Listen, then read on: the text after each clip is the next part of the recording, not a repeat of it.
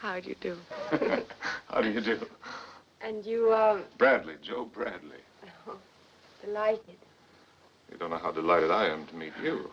Hello, and welcome to the Screen Test of Time, the podcast where we watch every movie ever nominated for Best Picture. I'm Susan Araslin. I'm David Daw.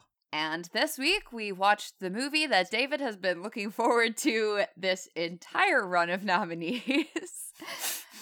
Roman Holiday, starring Audrey Hepburn and Gregory Peck, both in roles that they were not the first choice for, which that's insane. Is wild. Yeah.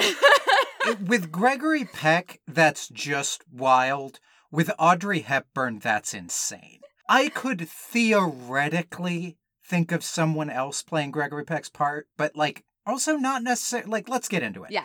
Let's get into the movie itself.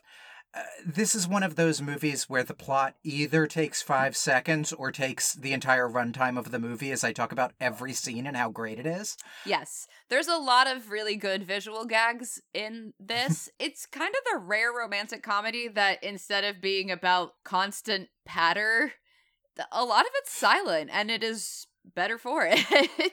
Yeah, the bookends of this, where she's in princess mode, have a lot of really intensely visual stuff that's great. Yes.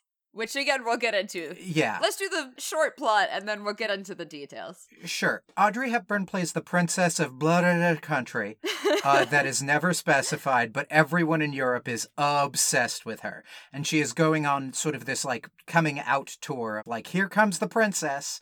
She is in Rome, which is pretty far into the whole thing, and she is having a very clearly signaled nervous breakdown from doing this stuff constantly every day, and it all being kind of rote and boring and also not really her, very performative. And she just wants to go out there and see the people and really see Europe. And it seems like really just see life. Yeah. That largely she has been very sheltered and protected. Though she has been not necessarily protected that well, because when she has a nervous breakdown, a doctor comes in and drugs her with sleeping medication. That doesn't work quickly. No. Or at least not quickly enough. Because she makes a break for it out the window and does in fact manage to sneak away and just fall asleep in the street, where Gregory Peck's character, a reporter who looks like Gregory Peck, finds her. Which, on the Gregory Peck scale of handsomeness, he is no longer, can't look at him directly because he is as bright as the sun, but he's still like a 9. Is it that he's no longer as bright as the sun, or is it that Audrey Hepburn is right there, so Sun 2 just doesn't really cut it anymore? Actually, it's that he's not quite as bright as the sun. Okay. I mean, it's he's a 9.99 now, as opposed to a 12. So they have an extremely weird meet cute where she is drugged out of her mind and he's like, you are drunk and I need to find somebody to take care of you. And nobody will take care of her. And so he ends up bringing her back to his place and just going, just sleep on the couch. It'll be fine. I just can't let something bad happen to you. Because I'm Gregory Peck and I'm generally a pretty good guy despite the next parts of this story. Yeah, that whole section has a I can't do, it's 1953, is this gonna fuck up real bad? And thankfully it never does. Oh, no, not this part, the next morning. Yes, for sure. But yes, no, there definitely was some whoa. You know what? I actually am going to point to this movie from now on when people are like, well, it wasn't until quite recently that you knew not to hook up with somebody who was wasted, because Gregory Peck did in Roman Holiday. Yeah, for sure. And one of the ways that it is very the movie has her hit on him hardcore. Yeah. While she's out of it. And you're like, ooh, is this making an excuse for some bad shit? And Gregory Peck is always like, nope. No, it's not. She needs to go to sleep. Anyway, the next morning he sleeps in super late and has to run to work because he has missed his interview with this princess that's going all over Europe. And he tries to bullshit with his boss that he went to the interview actually and got all the sort of pat rote questions answered that you would want, before his boss reveals that the cover story for Audrey Hepburn going missing is that she is taken ill and isn't seeing anyone today.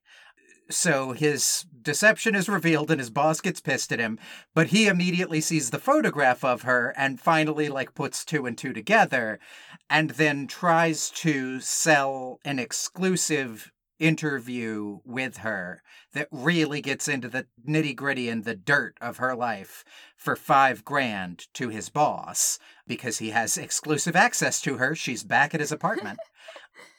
His apartment, by the way, I think we should mention, is I have stayed in not very nice hotel rooms that were bigger than his apartment. Yeah.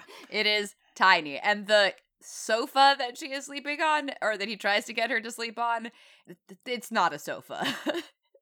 It's a bench, basically. It's a glorified bench. Yeah. They do a pretty good job of making him look like poor and down on his luck. And then we get to our next section of the movie, which is kind of the bulk of the film, really, which is him trying to follow her around and have a day with her and just basically do this interview surreptitiously without ever revealing to her that he knows who she is and that he is a reporter. And that involves Audrey Hepburn going on her own for a bit and getting the iconic haircut and changing into a cute outfit and having some gelato and having cute interactions with people around Rome, and then them meeting back up, which he has conspired to have be so, and then meeting up with another guy who is the photographer for the newspaper Gregory Peck works at, and them all going on an adventure on a moped where Audrey Hepburn gets arrested, and then they go on other adventures, and then the men in black from her mysterious unspecified European country come to take her back, and they get into a fist fight at a dance hall, and she smashes a guitar over a dude's head, and all of this stuff I'm going over fast because watch this movie, it fucking rules. Yeah. And yeah, actually, end of episode. No. yeah. But then we get to the third act turn, which is she has to go home again. She can't be on this Roman holiday forever. And he drops her off without her ever really saying, hey, I was secretly a princess this whole time, because she's been pretending to be just a girl who has run away from a boarding school. He never really says, hey, I knew who you were the whole time and I'm a reporter, but there's sort of we both know there's more going on with the other one here than we're saying, and we're just not going to talk about it. We're just going to say our goodbyes here. And then Gregory Peck, who has fallen in love with her because it's Audrey Hepburn and he has spent more than 5 minutes with her, decides he's not going to publish all this embarrassing stuff without context that he could publish from their day together, and is then $1,000 in the hole with his boss because he makes this big bet with him that he can definitely get this story. And not only doesn't get the money, but actually takes a huge hit financially to not publish the story he could publish, and is then sent on the sort of make-up assignment of the new interview day after the princess has gotten better, where Gregory Peck and Audrey Hepburn have a facial expression close-up off of just facial expression acting, and Audrey Hepburn wins, I think, which is amazing. I think so, but I think only because she has more to communicate. Because his is I'm not going to publish the thing, and I'm in love with you. And hers is oh, okay, well, wow, I have a lot more to say about this. Yeah. She goes through these phases of oh, you were a reporter? Are you going to? Oh, you're not going to. Oh, I'm in love with you too. But also I'm a princess and I have to leave. I've got to go. They can't say any of this, which is why they're just doing this all through face acting. And she comes down this line of reporters. The way she's conspired to be able to speak to him is, I will now go meet the press. And just introduces herself to all these guys in a line. And you're waiting for it and waiting for it. And she gets to Gregory Peck and they say hello to each other and she just immediately moves on. And it isn't anticlimactic. It's oh, of course, if she stays with him for a moment longer, she's going to freak out. Then she goes off and Gregory Peck kind of waits for her for a moment, but it just starts walking away in one of the most amazing closing shots in cinema history. I don't know why we don't talk about more, where you just see him walking down this empty hallway sort of ruminating on the experience he just had. And end of film, they do not get together. Yeah, I mean, I guess maybe that's the reason we don't talk about it, is because it's what makes it so different than everything that has come after that has followed otherwise this same sort of trajectory. And it's interesting because I kept finding myself during the course of the movie comparing it to It Happened One Night and thinking, this is incredibly charming and beautifully shot, and it's set in Rome, so like every single frame is gorgeous and everyone in it is gorgeous. Yeah. But I was like, we've basically seen this before. This person who is very high status and very wealthy, who ends up through her own sort of spunk going on this trip, which in her case is like a day trip around Rome, or in Audrey Hepburn's case is a day trip around Rome, but in It Happened One Night is much longer, with a reporter, and then the reporter is like, oh, I love them, so I can't write this piece about them that I was going to write.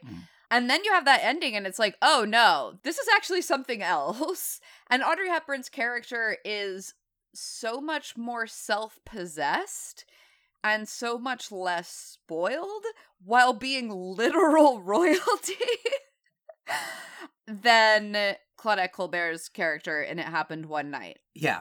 I mean, her running away seems less like something that she does all the time. It really does feel like this is the first time ever that she has been let out of the sight of her various handlers. And there's some really charming moments with the way that she deals with money. That is the kind of thing that when you see like incredibly wealthy people or literally aristocratic people who never have to deal with that part of life, Yeah. where she's dealing with that I think are so interesting and funny. Yeah, there's this great moment where Gregory Peck is like, oh, right, you don't have any cash on you. I'll just split all the money on me. Here's 1,500 lira. And she goes, oh my God, that's so much. And he goes, that's $1.50. And she goes, oh. It's 1,000, but yeah. Yeah, right. And she also figures these things out very quickly, too, which I think is more interesting, is that this film allows for her to be very sheltered and very naive in certain ways, but also to be incredibly self-possessed and very smart in other ways. And that intersection is incredibly charming. And then you throw Audrey Hepburn at it, and it's like, oh my God, this movie, every moment of it is just a delight. Yeah, I mean, like, let's get into the Audrey Hepburn of it all, because we've seen a couple of introducings before. Like, introducing the lead of 100 Men and a Girl who you've never heard of in your entire life. Right. And this one is like fucking standing at home plate, pointing out into the stands, fucking introducing Audrey Hepburn. And like, the rest of film history is like, yeah, you earned that. Fair. The introducing Audrey Hepburn title card is like, she is the star of this movie. And like, good. Yeah. This is simultaneously such a fully formed Audrey Hepburn role and such a like 7-10 split of a part. It is not just that like this is straight down the middle. Audrey Hepburn could do this in her sleep, though apparently she fucking could, because she does for part of it. That's a really good point. But it is that Audrey Hepburn is really just giving an amazing performance, like I say, maybe outacting Gregory Peck in a debut American performance that is really easy to fuck up. Oh, yeah. Like you said, it would be really easy to make this girl way too naive, to have a, like, common people, if you called your dad, he could stop at all quality to this thing of, like, yes. Well, none of your problems actually matter, poor little rich girl, so fuck off. She's not a brat. You don't get any feelings that she is entitled to anything. And in fact, she has this incredible scene at the end where she goes back and all of her attendants are flabbergasted that any of this has happened. And one of them says something to her about duty. And she says, don't use this word with me ever again. Obviously, I know my duty better than you do, because if I didn't, I wouldn't be here and you would never have seen me ever again. Yeah. And the way that she does that is so cool. And I don't mean like hip. I mean like she is so reserved and so in control of herself. And it isn't like, if I didn't know my duty, you'd never see me again. She's really just playing this incredibly difficult and deceptively difficult part and making it look fucking effortless. Yeah. And there's so many, like, the cute little thing at the beginning where she's just playing with her shoe under her dress because she's so fucking bored. And then it falls off and she can't find it. Yeah.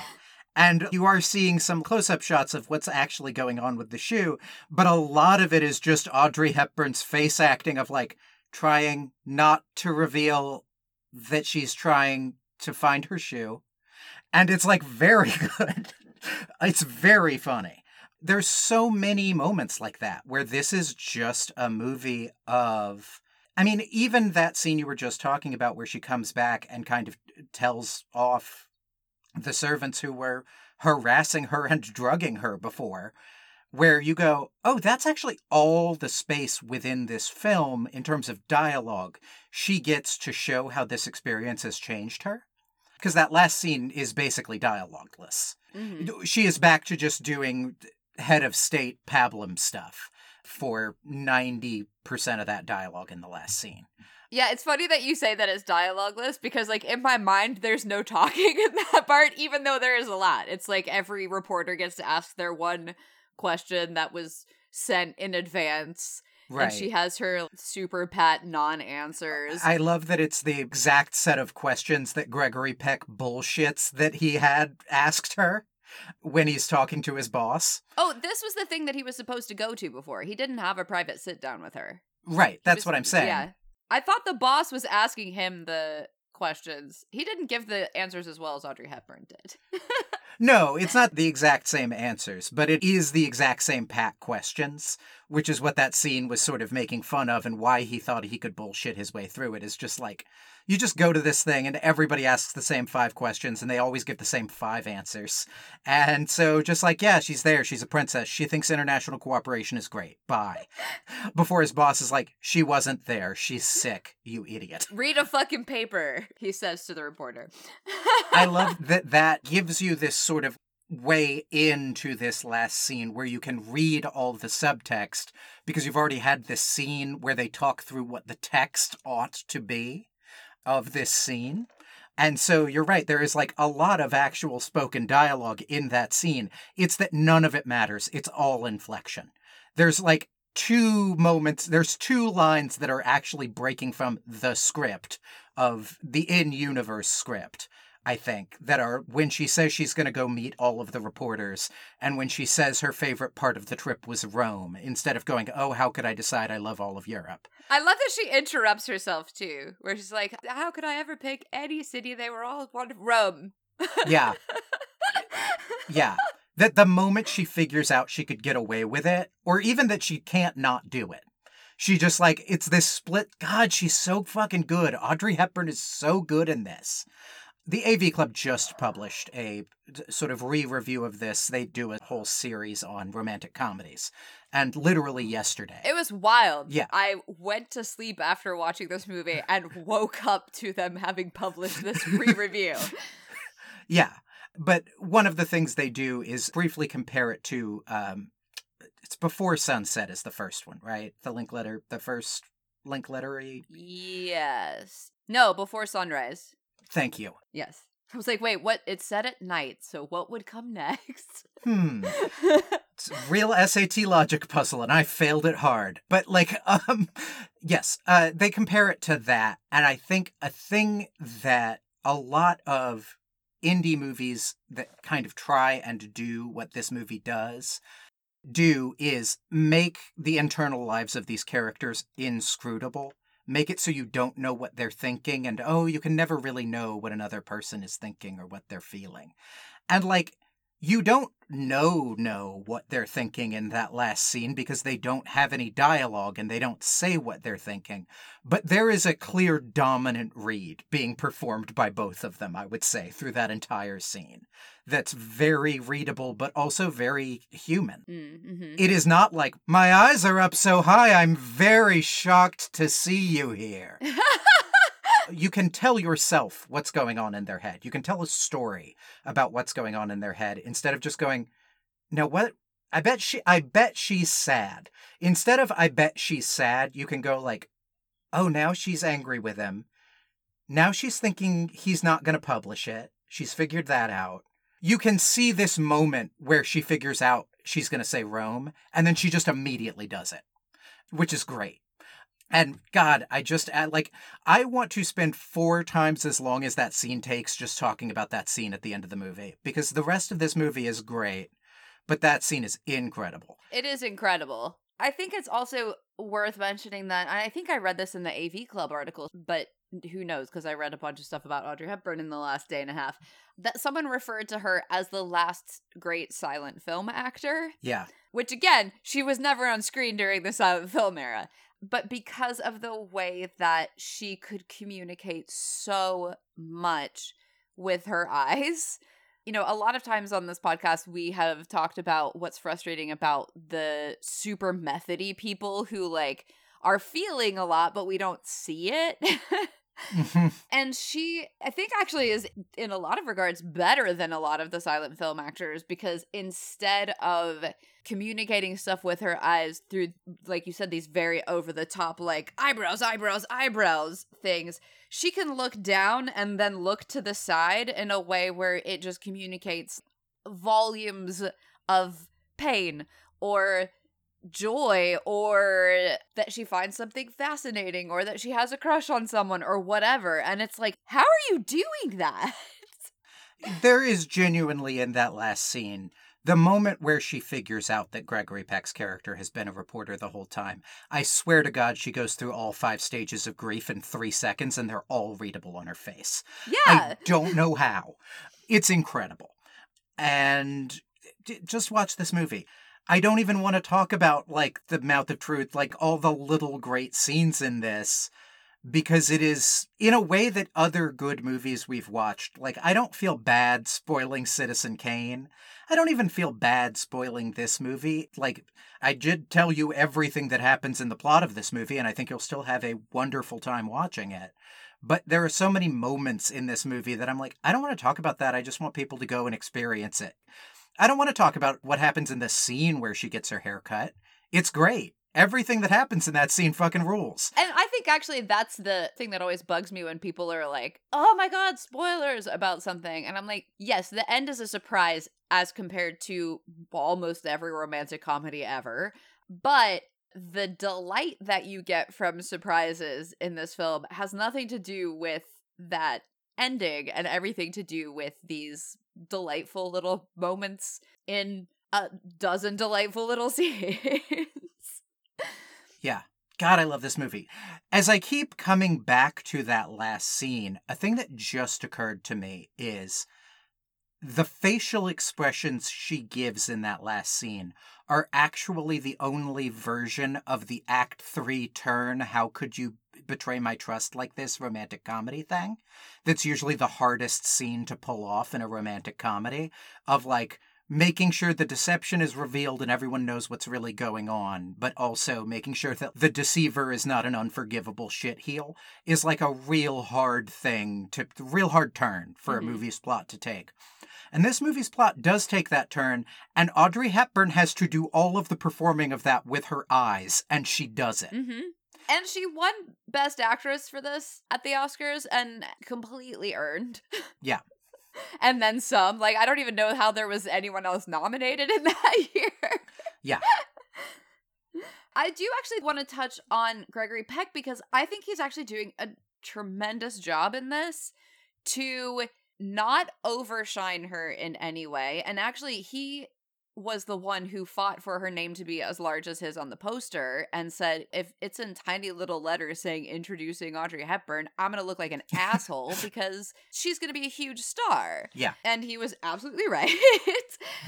But he is threading that needle of allowing her to really be the star and to really, really shine, and going toe-to-toe with her to be worthy of her affection, because he is very caring, he's very protective of her, and we know through this whole thing that he's planning on writing this piece about her, Though at a certain point, you start to realize, like, oh, it's not going to happen. Yeah. And in that last scene, not to keep going back to it, but through that entire last scene, when the camera is on him, he manages to keep unspilled tears in his eyes for the entirety of the scene. And it is amazing.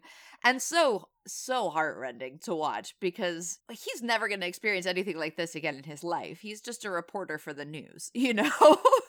Yeah. And for like a wire service, basically, for an American news service in Rome. Yeah. Seems to be what this paper is. I do think, much like the bit I was doing about Gregory Peck being incredibly hot, but being next to Audrey Hepburn, I do think his performance is deceptively great because he's right next to Audrey Hepburn, giving the most fully formed Jesus Christ, a Star Is Here debut performance that we've ever seen. Yes. Nikki was watching this with me and did comment a lot about how is he so non-threatening? This part should be threatening. Right? There are so many parts where he is betraying her trust, or he has this power over her, like physically can constrain her, can keep her from leaving, can do shit to her. And you're never like, God, what's going to happen? You're always just like, it's Gregory Peck, it'll be fine. Yeah. And it's interesting because actually Cary Grant was supposed to play this part, and wow, I would not have felt that way. No. At all. Yeah. Especially after seeing him, knock Katharine Hepburn to the ground at the beginning of Philadelphia Story, which I will never forget. Every time I see Cary Grant in a movie, I'm like, oh yeah, that's that guy who is a wife abuser. Yeah. And I don't think Cary Grant, the actor, is, but every time I'm like, yep, that's the guy who threw Katharine Hepburn on the ground. I mean, even before that, we talked about this is a guy with the capacity to hit people. Yes. And not just in a physical sense, because, yeah, I think Cary Grant could beat me up. And not in a, weird Tumblr fetish way, but also maybe in a weird Tumblr fetish way. Yeah. It's hard to say. But also that this is a man with a capacity for violence. Yes. And Gregory Peck doesn't have that. And neither really does Jimmy Stewart. Jimmy Stewart doesn't really have that capacity for violence either. See, I thought that, and then we watched It's a Wonderful Life, and I was like, oh, okay, he does, and it's weirdly scarier because it's coming from someone that I never have seen like this before.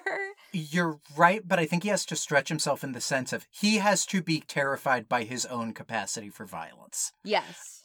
Cary Grant seems pretty casual about it. Yeah. Cary Grant could just fucking haul off and slug somebody. Yeah. Not in the same way that Clark Gable probably would. With Clark Gable, it's he's out of control, so he ends up beating somebody up. With Cary Grant... I want to do a thermometer chart where, the bottom is Gregory Peck, incapable of violence, cannot reconcile his capacity for violence, can perform violence, has hit you. Clark Gable. With Clark Gable. Clark Gable has already punched you in the face somehow. I don't know how either. Yeah, but I'm really glad that they cast Gregory Peck in this role, that Cary Grant turned it down, because I feel like this movie would be difficult to watch if I was constantly worried about Audrey Hepburn's safety. Yeah.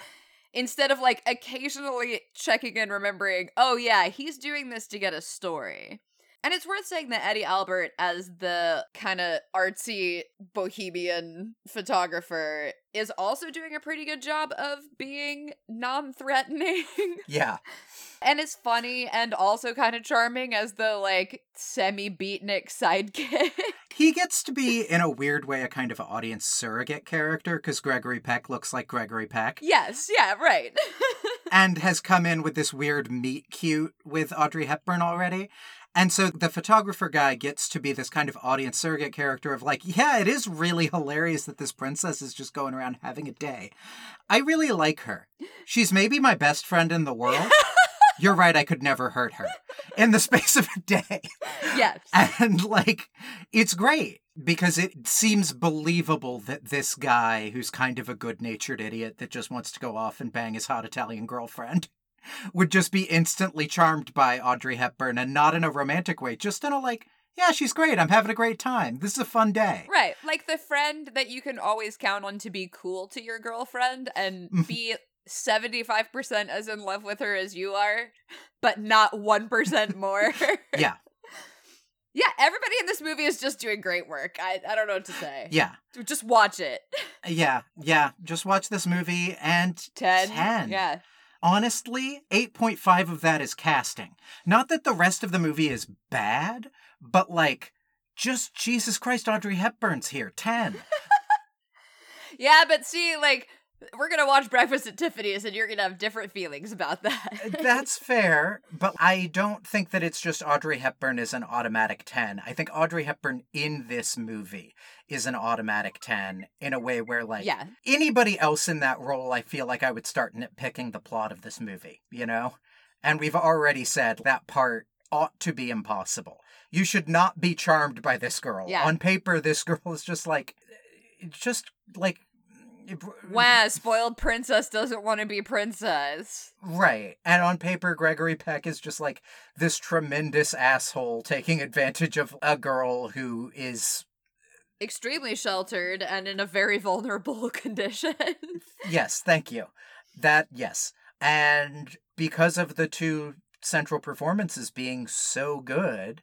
the movie's just a 10. Like, none of that shit matters. It's just a 10. Oh, one thing I do want to mention is that the director for this, William Wyler, is not a favorite of ours. And it's interesting because I feel like this movie took everything that he is good at and put it in this movie. So he directed Dodsworth, which... Wuthering Heights... The Letter, which was the Betty Davis one. Yeah. Little Foxes, which I liked, but you didn't like. Yeah. Mrs. Miniver, which was like, okay-ish. I will say, outside of Dodsworth, I don't think I dislike any of those movies for the directing. Dodsworth is just fundamentally a movie that shouldn't be made with a message that is bad about a guy I hate who's the title character. Yes, it's a terrible film. I mean, Wuthering Heights also was like a movie that shouldn't be made about a total asshole. But it's also a Bronte novel, so you have to respect it for some reason. Right, and cutting half of Wuthering Heights is just like, well, no director is going to make that work. Right, and that's a script issue, really, more than anything else. Right. He also did The Best Years of Our Lives, which, when I think about that, all of these films, even though I didn't really like most of them, and The Heiress as well, he does seem to be capable of getting incredible performances out of people, and now I'm wondering if maybe it was not just the casting of Montgomery Clift in The Heiress in a role where he was kind of a blank nobody fuckboy, but maybe William Wyler was like, yeah, just do that thing, because that's the character. Yeah, I do think the direction of this is just kind of like, I don't know, it's Rome. Like, put the camera and show Rome. We're done. And it's like, yeah, you are. Correct. In terms of, like, the cinematography, a lot of this is just good location scouting with a camera pointing at it. Yes. And the script is brilliant. Yeah. But a lot of this is silent, like we said. I mean, there's a lot of stuff in here where somebody had to come up with all of these 2-minute long adorable bits, and I don't think it was exclusively improvisation on the part of Gregory Peck and Audrey Hepburn. Yeah. Maybe it was, but some of it is so obviously blocked that I don't think that would work. I do want to say, like, I think this movie is well directed in the sense of it knows its core competencies and it delivers on them. Like, I don't think it is well directed in the sense of I spend a lot of time going like, God, nobody else on earth could have directed this movie, you know? Or even just any feeling of a particular style. Like, it's not a DeMille, you know? No. I did think to myself several times, thank God Lubitsch is dead. Because, like... Oh, God. Imagine... He wasn't. God, I thought he died in 49. I thought we were free. I think we are free, but I think he's still alive at this point. No, he died in 47. You're right. Okay. Yes. Yeah. We are free. This is, plot-wise, so close to the setup we always like in a Lubitsch film. Before it goes like, there's no delicate balancing act here. The guy can just be as much of a shitheel as he wants, and the princess should just give him what he wants. Oh, and also, like, how much would he have loved Audrey Hepburn and then just ruined her by putting her in a bunch of shitty movies we hated? Making her charm her way through a badly plotted version of this where she has to make up for all Gregory Peck's fuck-ups, and they wouldn't have... And by Gregory Peck, I mean Maurice Chevalier. Yes. It is really a blessing that this movie was not directed by Lubitsch very particularly, and just wasn't part of that era in general. Yeah, it was nice to have the guy who semi-kidnaps the princess be a generally good guy. Yeah, and, like, regret his actions and not be, like, made king of the world for cheating on her. Right. So, next week, we are watching the final 1953 film, which is The Robe, which is a big biblical Roman epic. Yay. But it does have Richard Burton in it. Okay, well, I mean, okay. So, like, I'll like watching Richard Burton even while I probably hate every bit of this.